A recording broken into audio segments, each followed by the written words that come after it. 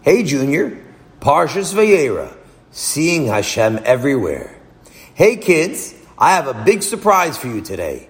It's getting cold outside, so let's take a trip in our Torah Savigdor time machine to a place where it's still pretty hot. We'll go back and visit Ur Kasdim, the city where Avram Avinu grew up. Maybe we'll find Avram as a little boy. Okay, now grab a water bottle and hop on in. Remember, when we arrive, let's be as quiet as possible so we won't be noticed. We'll just stay in the background and watch until we find Avram Avinu. Wow, that was quick. I can't believe we're here already. We landed right outside the city walls.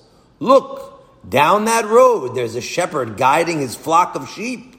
And over there are some girls near a well, drawing pails of water. This really is the olden days, just like Rebbe described it when we learned Chumash. You can believe it. People are actually bowing down to a statue above the main city gate. It's a statue of the moon god, the main Avodah Zarah of Ur Kasdim.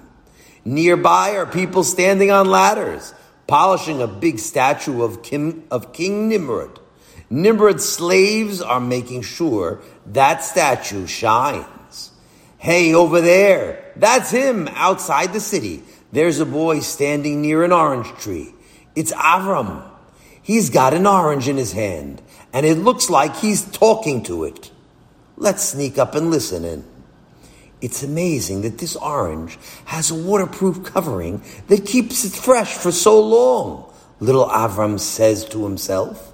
And it's so colorful and shiny without people shining in it like the statue of Nimrod. Under the peel is even better. It's a tasty cup of juice inside.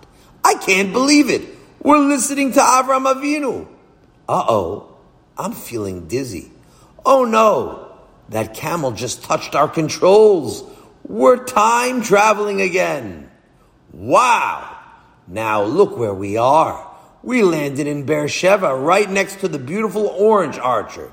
And Avram Avinu, now in his 70s, is speaking to a group of people sitting under the trees. Let's listen in.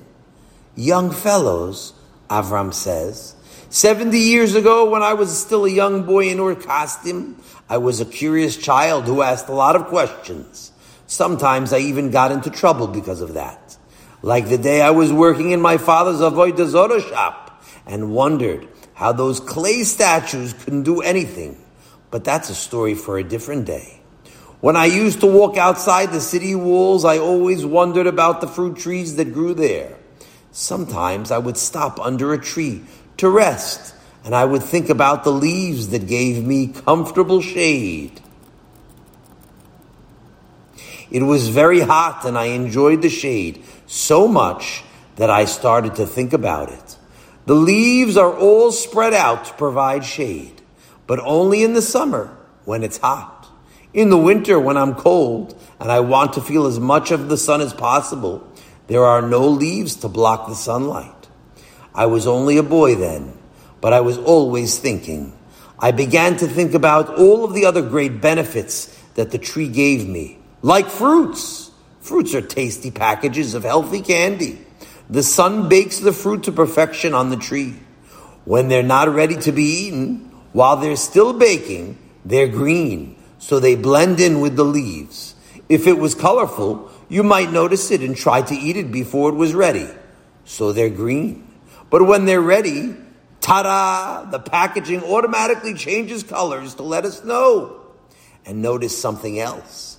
While the fruit is being baked, it's high up in the tree, out of reach.